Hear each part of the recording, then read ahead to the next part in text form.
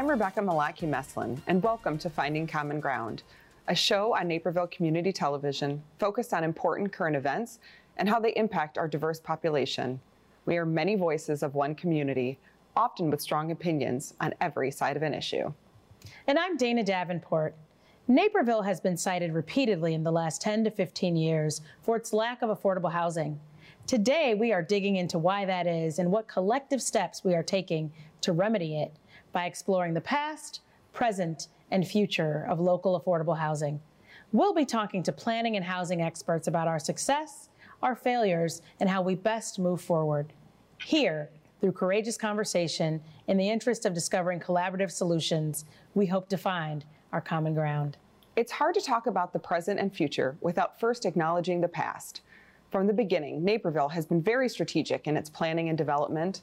We are joined today by Bob Brugman, a professor of art history and urban planning at the University of Illinois, Chicago, and the author of Sprawl, A Compact History, and Judy Broadhead, who served on and chaired the Naperville Plan Commission before serving on the City Council for 12 years.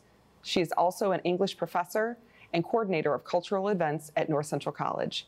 Our guests have joined us here to discuss where we started and how that foresight set the table for where we are today.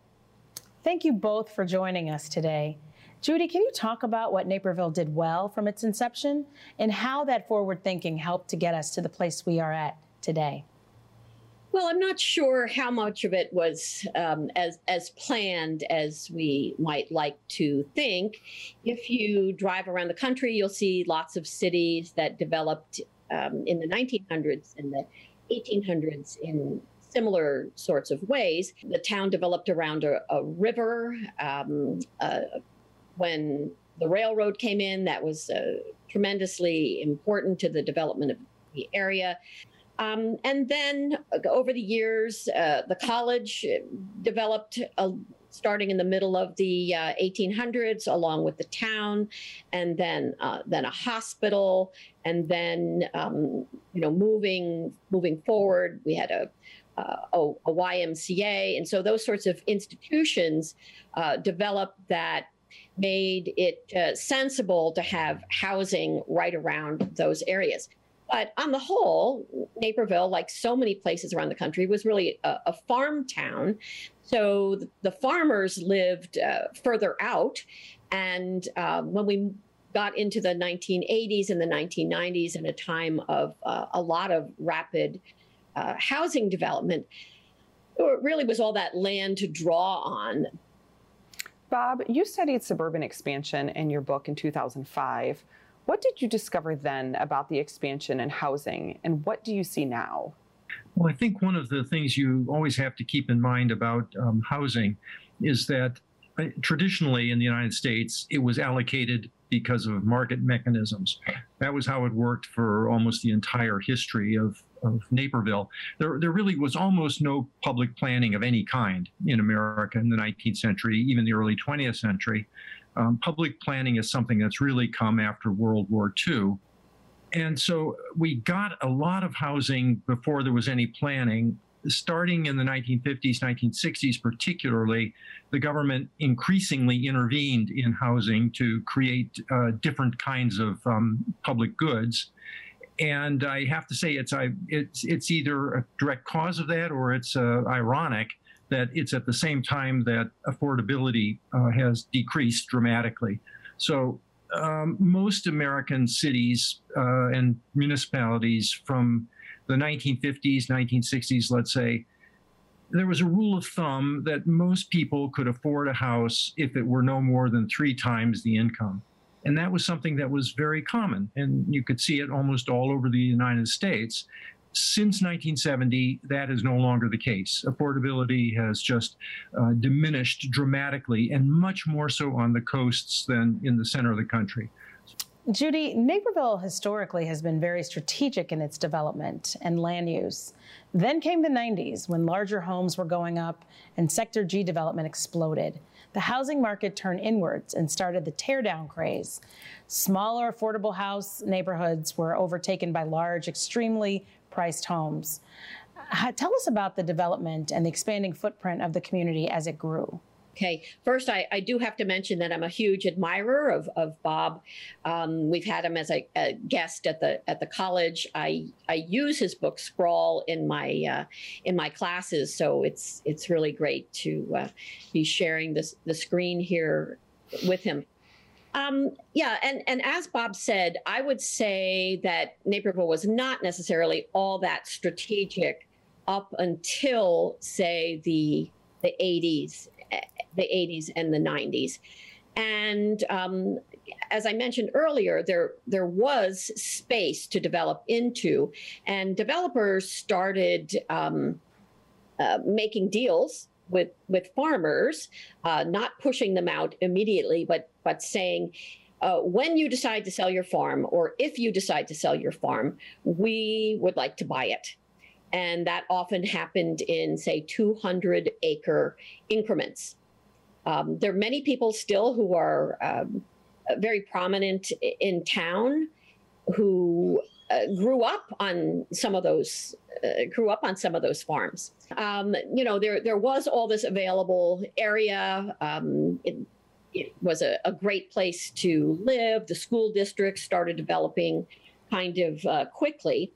And then even a little bit later than that, when we started getting into the 90s, as you mentioned, the tear down craze, if you want to call that, started, people were able to get mortgages for very big houses and build houses of, say, 5 bedrooms and 4 bathrooms, and maybe that were well over 3,000 square feet, which was pretty unusual for one nuclear family. There were lots of Victorian houses in Naperville. We still see them in the historic district and along Chicago Avenue. They often had 3 generations living in them. But these became, really big houses for one nuclear family, parents, and 2 or 3 or possibly 4 kids, and that really was quite different. So they did start replacing some of the smaller and what had been the more affordable kinds of houses, sometimes on really city-sized lots, which had narrow frontage, but were deep enough so that it could be built to be pretty big, even within the historic district area. Bob, is this a widespread problem facing other communities with growth that's similar to Naperville's? Yes. I think a little bit of a review of what governments have done about affordability is in order here, because I think that we've seen a progression. Right after World War II, we had 2 things that happened, which were really groundbreaking. One of them was for rentals. We had rent control. And we had that in quite a few cities because there had been artificial shortages during the war. Now, on the house ownership side, we had sort of similar policies where we decided, for example, that for the very poor people, who were really the ones that needed affordable housing more than anything, we would do public housing, which was the most direct way to do it. But unfortunately, although I think it's fair to say that it worked in a lot of cases, but in a great many other cases it didn't work, partly because even though it was trying to take it out of the market, it never really did that. So, for example, in Chicago, for every unit that you build, it meant that in a city with declining population, you were probably going to lose private housing. And so I think that for most people, once again, this was a cautionary tale that you get the government involved in these ways that are well-meaning, very well-intended, and even sometimes carried out very well. But the minute you get this intrusion into the market, things happen that you can't predict, unpredictable consequences. And I think that what's happened since that time is that we've had a lot more indirect ways of trying to keep things affordable, like Section 8 housing, that is a government supplement, or other various schemes where it doesn't appear that it's the government putting money directly into the system. It comes in indirect ways. And I think that's where we are now. But all of this is part of a larger pattern where governments increasingly have been intrusive in the private sector in trying to promote things like diversity or open space or a whole range of options of things that people want. But unfortunately, very often they're in conflict. Judy, what do you think Naperville could have done differently to ensure that we wouldn't currently have this shortage of affordable housing that we do now? Well, and something that Bob mentioned as well is certainly connected to what happened to Naperville and suburbs all over the country. People were able to get VA mortgages after World War II, but people of color were denied that. We all are pretty familiar with the idea of redlining that occurred in the city of Chicago, and in the great difficulty that people of color had in moving to suburbs. It might have been a very different picture, and we might have had a lot more diversity a lot earlier if so many roadblocks hadn't been thrown up in front of people who wanted to move to suburbs. Something that Naperville probably could have done, and now we're talking about a couple of decades later, in the 1990s and early 2000s, when I was on the Plan Commission, we very deliberately did try to increase the sizes of lots in some places, especially in the southern end of town, the Will County portion, which I've lived in for more than 35 years now. And that was partly and probably primarily to slow down the growth to help out the school district, because the school district, since Naperville has two major school districts, 203 and 204, because it was developing so quickly, the school district was having to build schools almost every year. So it was that kind of planning in a way, like, let's see if we can find some mechanism so things don't grow quite so quickly. Well, unfortunately, what that had the effect of doing with the larger lots is creating neighborhoods where the houses were quite big without having perhaps more variety in the size of housing. Also, I think the staff would probably agree at the city that our zoning ordinances are pretty strict, so that almost any developer building a substantial number of houses is going to have to ask for a variance to get anything substantial created, or even to build the number of units that make sense for a parcel of the size that they own. Well, we're going to take a quick break. When we return, we're going to be talking to local experts to understand how we define affordable housing in Naperville and why we might be falling short. Thank you both for joining us. Stay tuned. We'll be right back. Stay in the know at home or on the go with NCTV 17 News Update. This quick recap of everything happening in and around town will be delivered straight to your email inbox for free. Sign up today.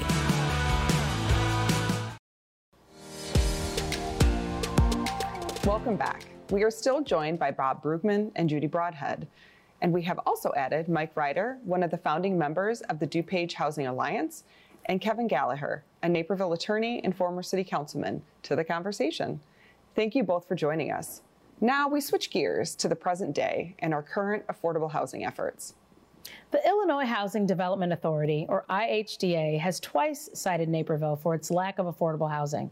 The agency assesses cities based on the number of available housing units that would be affordable to a family earning below the region's median income.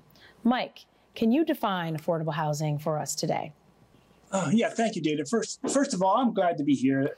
The DuPage Housing Alliance is primarily made up of Naperville residents, and we've been advocating for housing issues for over 6 years, and we've done a lot of research. So you can easily calculate, according to the state of Illinois, whether you are living in affordable housing based on two numbers. First, the dollars you pay for housing. That would be rent and utilities for renters, or mortgage plus utilities plus real estate taxes for homeowners. The second number is your gross household income. If that first number, the dollars you pay for housing, is 30% or less of your gross household income, then your housing is affordable for you. If Naperville is striving to officially grow our 7.5% of affordable housing, that is the definition it needs to meet. Wonderful, thank you. Kevin, in your opinion, why do you think Naperville is failing to meet the requirements laid out by the IHDA? Well, I think some of the concerns that people have when they look at the requirements is the definition of a region, the definition of what's affordable. Does a single family home, should that be the only criteria? Should we look at apartment dwellings, and should we look at condominiums? Should we look at what the community does for our seniors who are downsizing, who have limited resources? And I think also looking at what the community does in terms of individuals with disabilities who tend to fall toward the lower end of the income spectrum. And the state of Illinois doesn't distinguish between most of those housing categories. But I think when you look at, especially with housing accessibility for individuals with disabilities and for seniors, Naperville has really been at the forefront in providing housing opportunities and independent living opportunities for those individuals. But I think it's a very, very, very complicated issue, and there is no simple answer. Judy, city staff have voiced concerns regarding the methodology used to derive their affordability calculations. Can you speak more about that? Yeah. Last night, there just happened to be a workshop about a potential IZO, an inclusionary zoning ordinance. It's a term familiar to planners and around the country. And they enlisted SB Friedman as consultants to take a look at some communities. And just as Bob was mentioning earlier, we found that ones on the East and West Coast had much higher house prices. They used Newton, Massachusetts, Arlington County, Virginia, Montgomery County, Maryland, and San Marcos, California. But what the staff really has a problem with the calculation on the part of IHDA is that rather than taking the actual property taxes that would be calculated on a home, say a home costing less than $200,000, and instead of using that calculation, they use the average tax bill in the city of Naperville, which is $8,000 a year.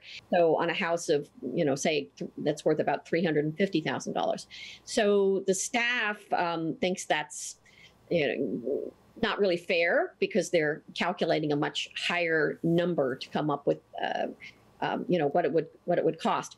However, it was announced last night that that agency does not want Naperville to keep complaining about that. They're not going to change it, but to move forward with whatever plan they have to increase the availability of affordable housing. So that was pretty interesting. I think many people listening to the meeting or attending it didn't know exactly what the problem was. Yeah, and I think it still it's complicated, but the reality is that even if the state's calculation could be changed to increase our percentage on paper to meet or exceed the requirement, that really wouldn't do anything to resolve the housing affordability issue in our community.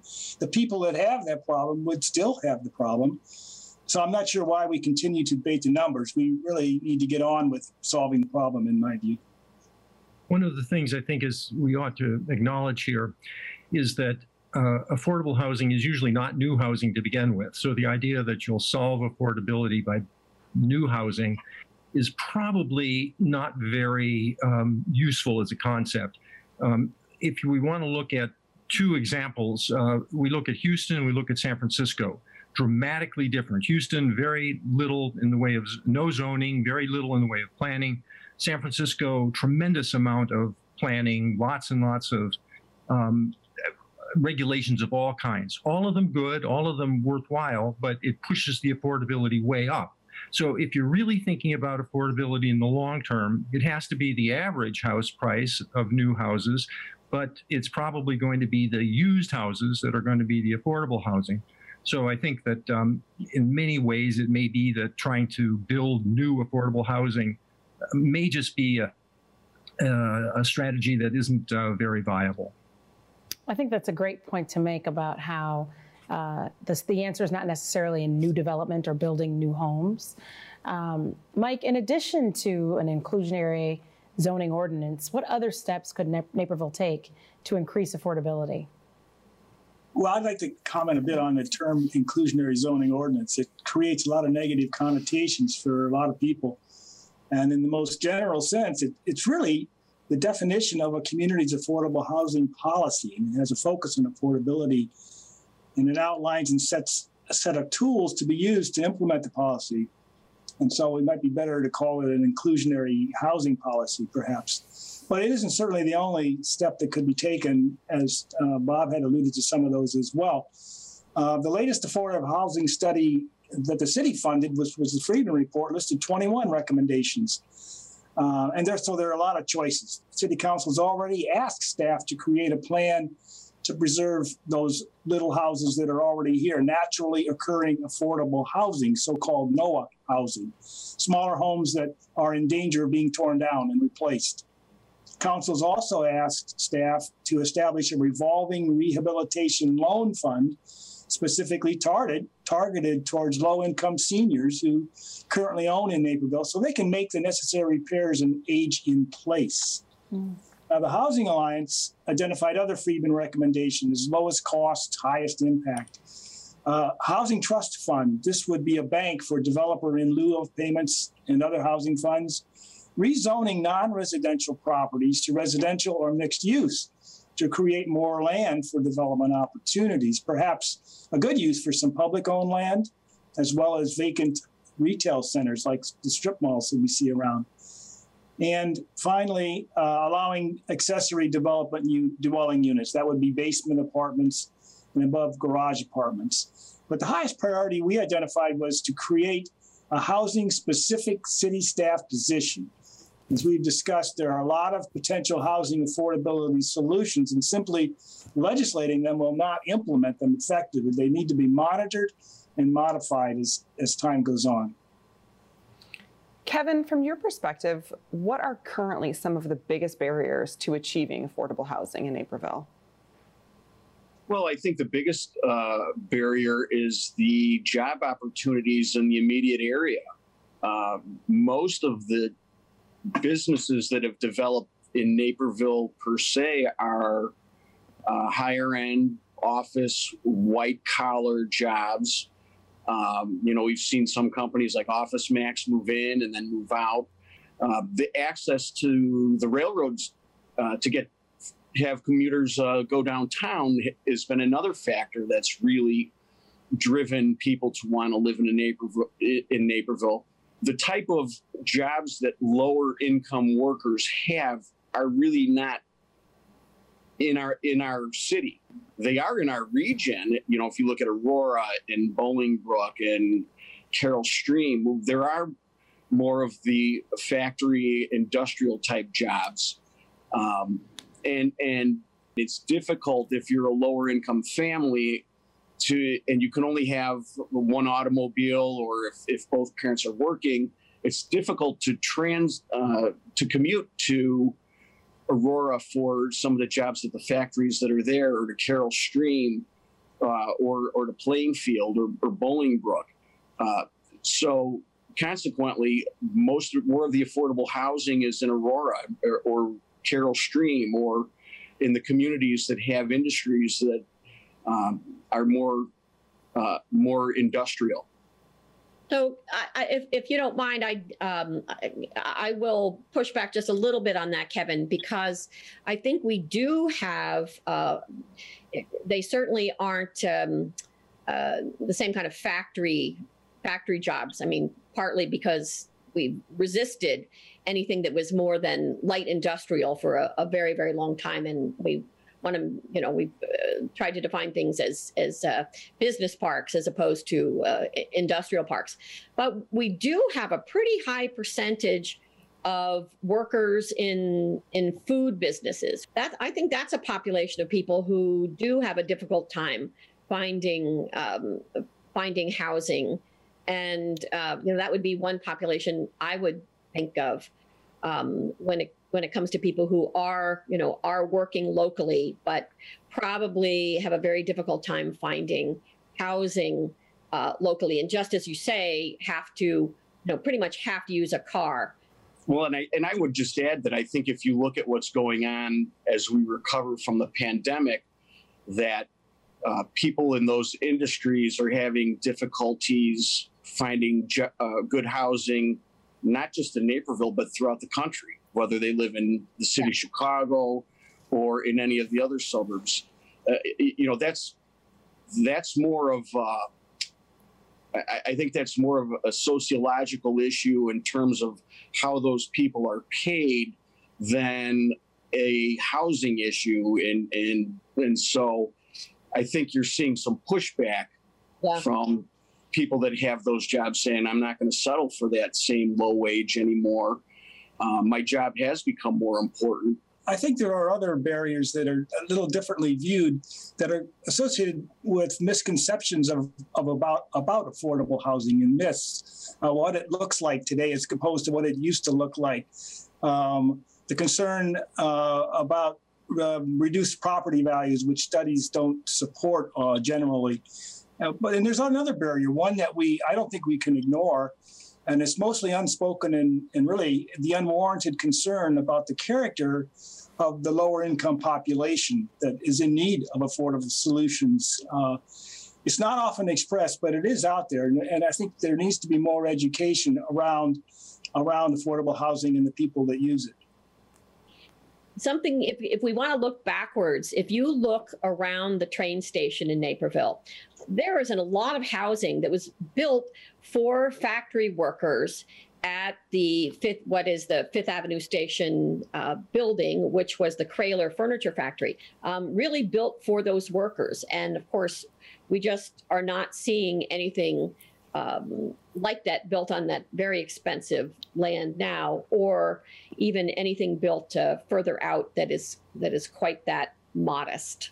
Yeah, and I think part of the issue in Naperville is there isn't really much land yet to be developed. So we're either going to have to come up with a solution where people that have lived in Naperville for a long time, who've watched their real estate properties appreciate, how do you tell them that you can't sell for the fair market value of your property unless there's some type of governmental support in place to compensate them, which may be a solution, but I don't know where those funds would come from.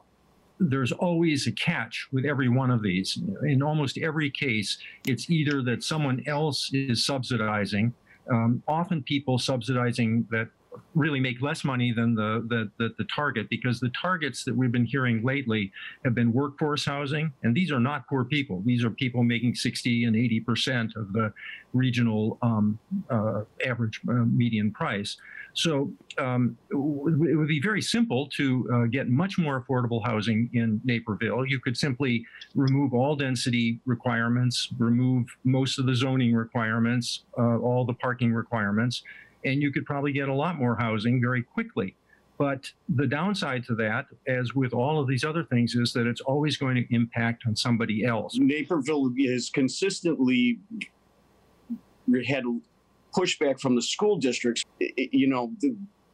When I first moved to Naperville, Waubonsie Valley High School was the only high school in District 204, and nobody really even knew how to get there because it was considered so far off.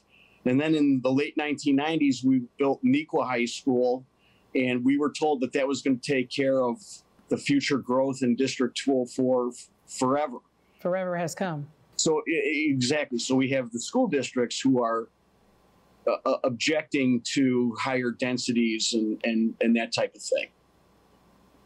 Yeah, well, my kids, my older two kids went to Waubonsee. I figured out where it was, and that was back in the the early '90s. Those children who went there are now 40 and 44 years old. So that's a while ago. I do think schools and education are a big part of the discussion with affordable housing. Are we doing a good job planning and dispersing affordable housing access across Naperville? And are we making sure that affordable housing isn't only feeding into a few schools? No matter what, the largest amount of growth moving forward in housing is going to be in District 204 because it's where the space is available. The area that is 203 is pretty much built out. We're not going to see a great deal of growth in 203. But within that area, since there are 3 high schools, I'm sure they would like to see it sort of distributed among them. But that can be geographically tricky. Something that school district has always worked on that I really admire, though, is making sure there's always a blend of students from Aurora and Naperville in each one of those high schools. So one doesn't become the Aurora High School and one the Naperville High School. They have worked really hard so that didn't happen. And I think that's, if they have to do any boundary decisions in the future, that will continue to be a policy that they work on. So I don't know, when it gets down to something really specific, like an elementary school, that can get difficult if you're trying to spread it out. Thank you so much for joining us today. On the other side of this break, we're talking to local experts about the future of affordable housing in Naperville and how to best move forward. Stick with us. Want to get more eyes on your business while supporting Naperville's nonprofit TV station? Advertise on nctv17.com, which draws tens of thousands of viewers each week for the latest in local news, sports, and events. Or put an ad in NCTV 17 News Update, an email sent to thousands of subscribers every Monday through Friday. Visit nctv17.com/advertising for details.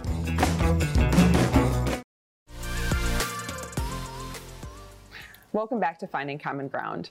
We are now pivoting our conversation about affordable housing and looking towards the future. I'm going to start with you, Judy. Where do you think Naperville will be in the next 10 to 15 years as it relates to affordable housing?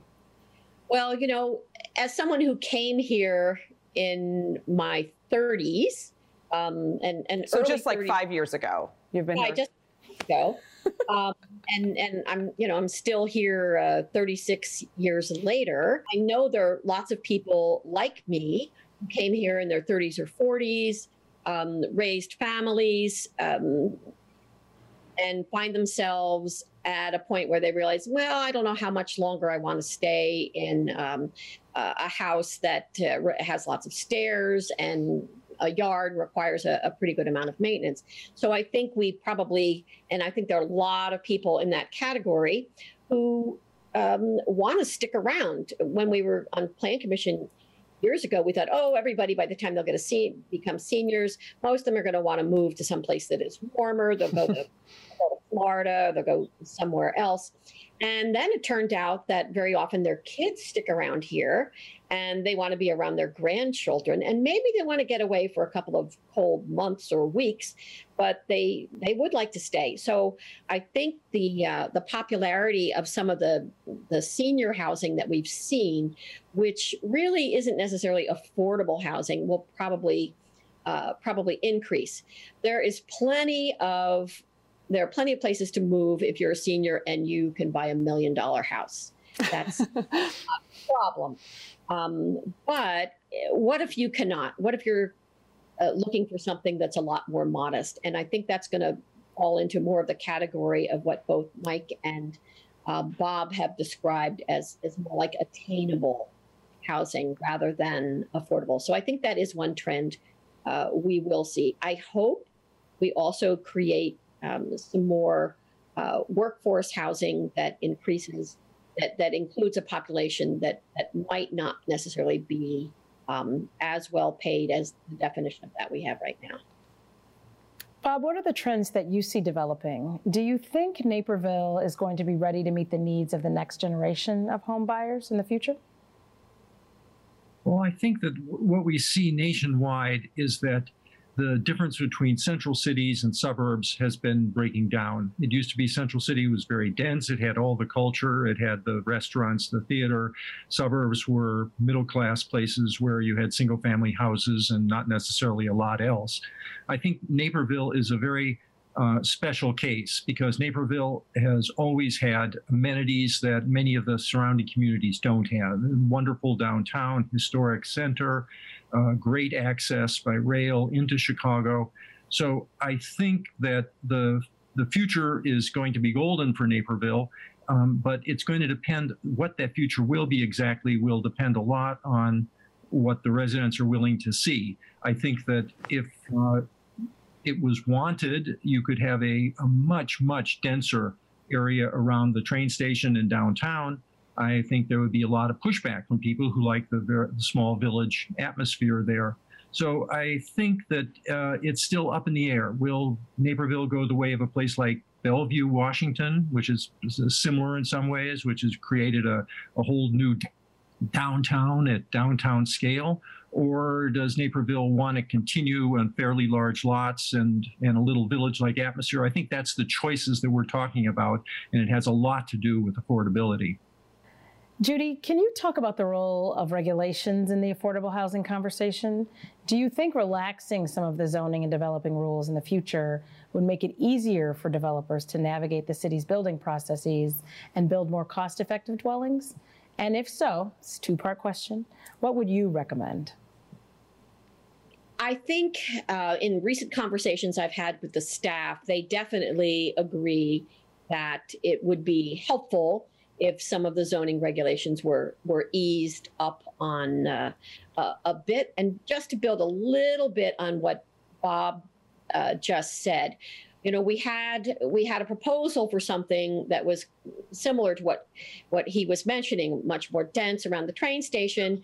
I was very much in favor of it, but it got voted down by the city council. That was the proposed Fifth Avenue Station area, which was did have some proposals for all kinds of different both amenities and types of housing, and was going to have an affordable housing component. So that was a huge disappointment to me.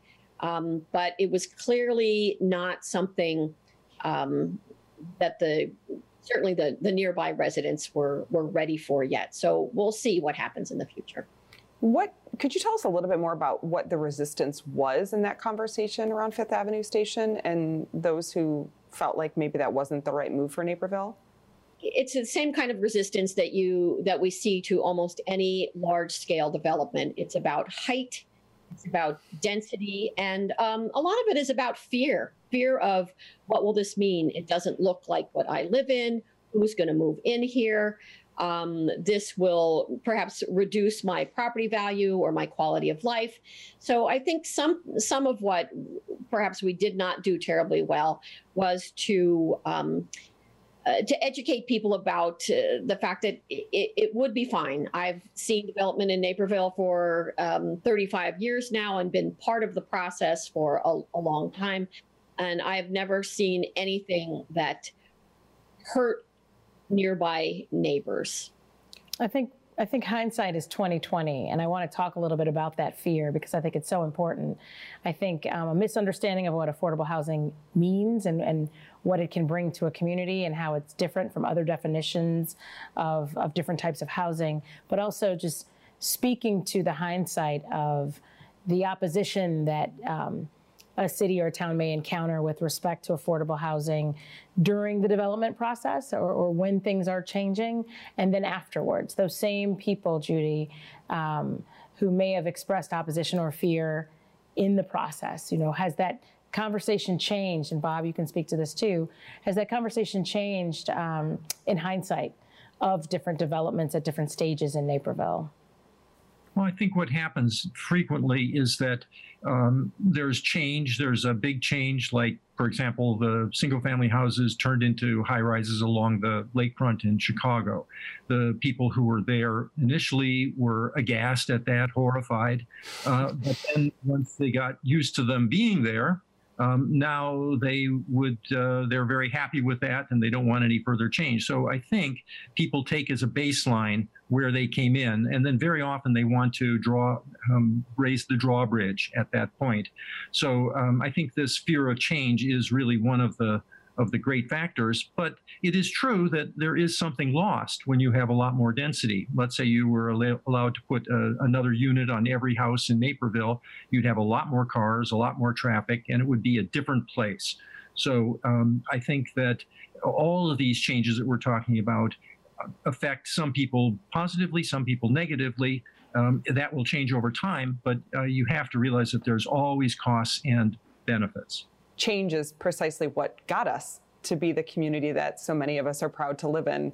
Yet now we want things to just slow down and just stay put sometimes, right? That's right. Because we're like, okay, we made all this change. We like it now. Right. I don't know what our tolerance is for more change. And I think that does span across a wide breadth of people, right? Not just folks who have been here for 36 years, like Judy mentioned, but also new families who are moving in and have fallen in love quickly with this community. I do want to shift the conversation a little bit to talk about development and what that looks like. Kevin, what would you say to those who say that some of the affordable housing mandates kill development? Do you think voluntary policies are better in terms of moving this conversation forward? Well, there's definitely a tension between the perceived value that property values may decline because something happens, and and change. And I think there's a tendency to always want to, in the military, they say, make sure you don't fight the last war. And I think that's what many of these governments, local governments, fall into.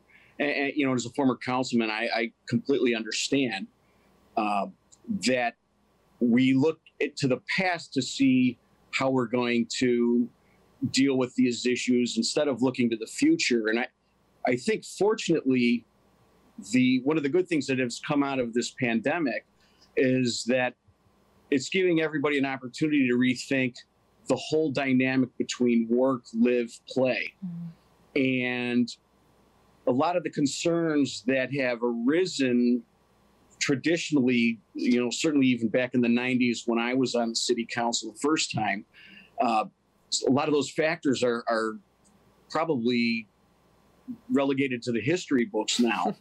And so trying to figure out where the world is going to go in the next 10, 15, 20 years and how we can address those issues is something that I think is a huge opportunity. And certainly I think the building community wants to be part of the solution. But it's not necessarily affordable housing versus the development community, because as we've seen, it's certainly the school district. In the 90s and the first decade of the century, School District 204 was absolutely hostile to any type of development that was not single family. And there were a lot of developers that were more than willing to put in multifamily and lower income housing. And we talk about living independently and then having amenities. So that's an example, I think, of a forward-thinking developer. I've been advocating that we redo the zoning ordinance for at least the last 10 years because it's very obsolete. It is intended to develop large parcels of land that were formerly farms that would include a shopping center on the corner and a gas station and a school and parks. And we're way beyond that now. And it's time that we, as a community, completely revamp what our zoning ordinance is, because the zoning ordinance is not really applicable to anything that Naperville is encountering these days. Mike, do you think Naperville really believes the housing affordability is a priority issue? And what do you think they will actually do to address it in the future? Well, in my view, Naperville, the larger community, and very specifically the Naperville government, to this point in time, do not have the shared belief that housing affordability is a priority issue for our community.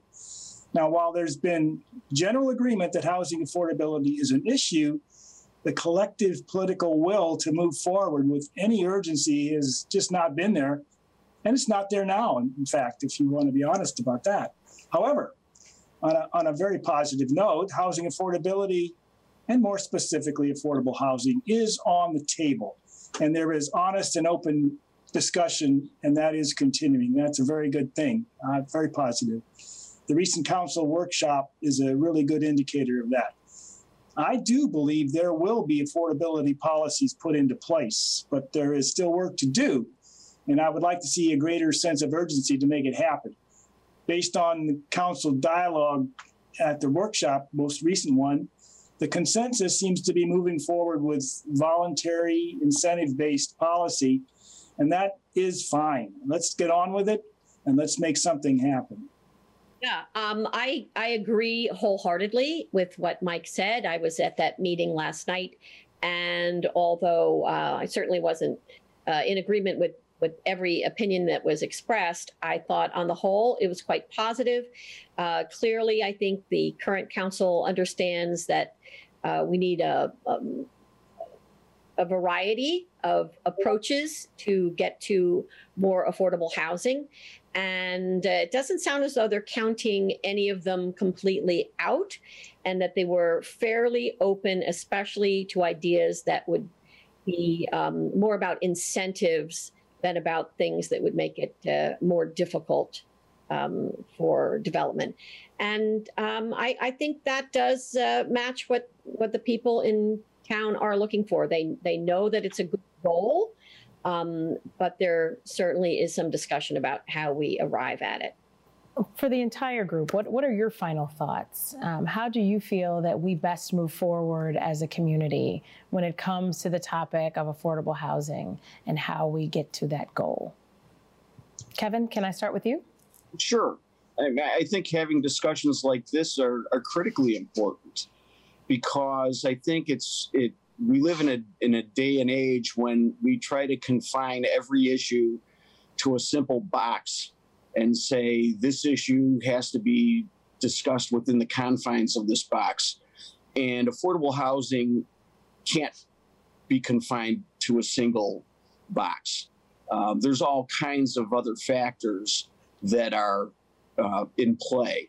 And it's not just the city council that has to deal with this. It's school districts, it's counties. There's federal policies that affect what could happen and what we can do in the future. And I think that we need to, and I would encourage the city council and staff to not focus on what we've done in the past and what other communities have done in the past, but try to forecast where we think the world is going in the next 15 to 20 years, because I think it's going to be quite different than the last 15 or 20 years. And how do we implement policies and statutes that are forward-looking rather than backward-looking? Mike? Yeah, I think my comments are a little more practical. I appreciate Kevin's comments, and I agree with them. But on a more practical sense, I believe we need to provide more education to the entire community, as well as city government, with regard to affordability. We need to put clear-cut, well-defined policies in place so everyone clearly understands, the developers as well as the community, the rules, the guidelines, and the possible flexibilities. And I'll come back to creating a housing-specific city staff position to effectively implement these policies and monitor them and recommend changes, because they're going to be needed as the housing landscapes and the times change. But it certainly can be done. Judy? Yeah, I think an awful lot of what we need to do is education, get people to understand that some of the categories that we're talking about when we talk about affordable housing, seniors, people who are disabled, vets, there are an awful lot of Napervillians who are going to fall into that category. We know when the next census comes out, we're pretty sure it's going to go over 150,000 people. And probably the percentage of seniors is going to be higher than it was in the 2010 census. So when we understand that we're talking about people like us and not some scary other, and even if the people are different than the ones they grew up with, that's going to be fine, and that we'll still have a vibrant, thriving, successful community, even with the inclusion of more affordable housing. I think then people will be more comfortable with it. But, these are political decisions. You need a majority of people to vote for them for it to move forward. And Bob? While I don't want to discount the importance of solutions for affordable housing in Naperville, I think it is going to require a lot of work across the whole region. The other thing is that in many ways, what we're talking about are probably Band-Aid solutions. A few houses, not really that many, not really going to solve the problem. The more basic issue here is income inequality, inequalities of all kinds. The very idea that you have to subsidize housing for firemen or teachers tells you that something is really wrong, that those people aren't making enough money to be able to afford to live in Naperville without that subsidy. So while I agree that this is a very important issue, I think it may be masking problems that are much bigger and much more fundamental. Thank you to all of our guests for joining us today for this complex and often controversial topic. Our discussion focused on Naperville's affordable housing struggle and finding options that support forward-looking housing initiatives. We know the important role housing plays in promoting a stable, resilient, and vibrant community, and we appreciate this opportunity to discuss its past, present, and future here in Naperville. For Finding Common Ground, I'm Rebecca Malotki-Meslin. And I'm Dana Davenport. Thank you for joining us. See you next time.